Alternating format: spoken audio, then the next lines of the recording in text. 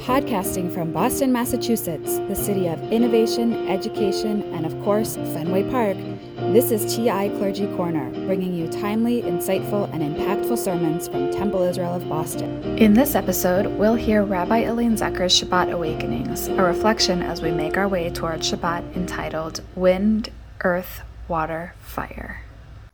This Shabbat and the beginning of next week mark two great events that occur which create a synergy of possibility.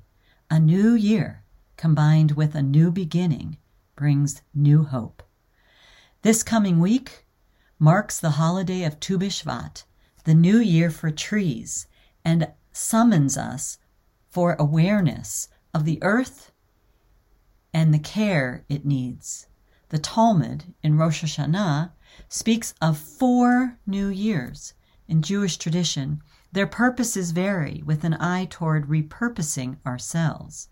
It is curious we would have a holiday which celebrates fruit which comes from trees. Our first encounter with fruit did not go so well.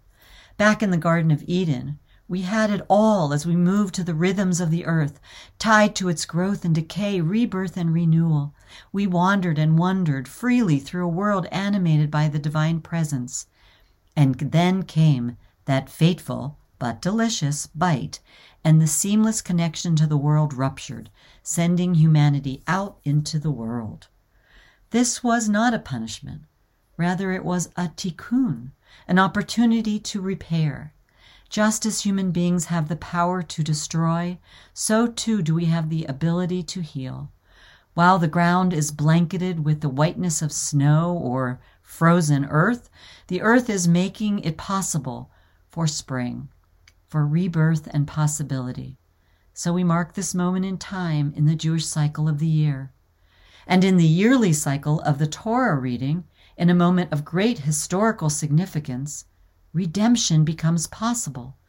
As a people bound by servitude, the chains of slavery unlock as we make our way toward freedom. We pay close attention to how the elements of nature assist us. Wind, earth, fire, and water come to our rescue in this sacred story. A ruach, a wind, pushes the water to make a path for the Israelites. Then Moses held out his arm over the sea, and Adonai drove back the sea with a strong east wind all that night. Exodus 14:21.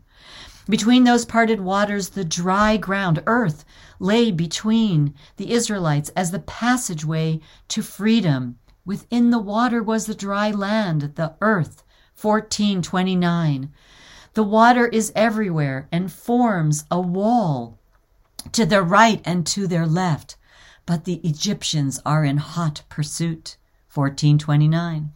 Fire forms another kind of wall between the frightened Israelites and their previous masters.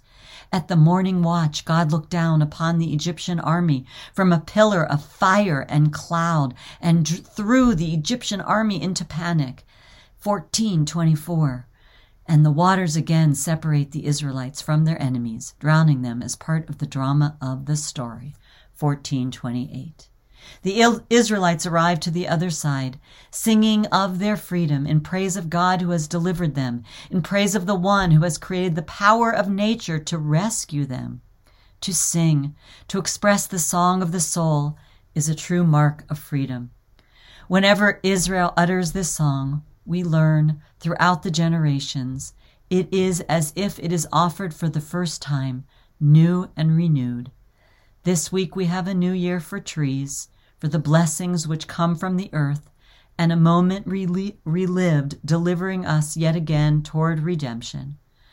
May each of these moments provide us strength as we embark on our own journey to a time of great promise, freed from illness, violence, and despair. This has been a Temple Israel of Boston production. Join us next time for another episode of TI Clergy Corner.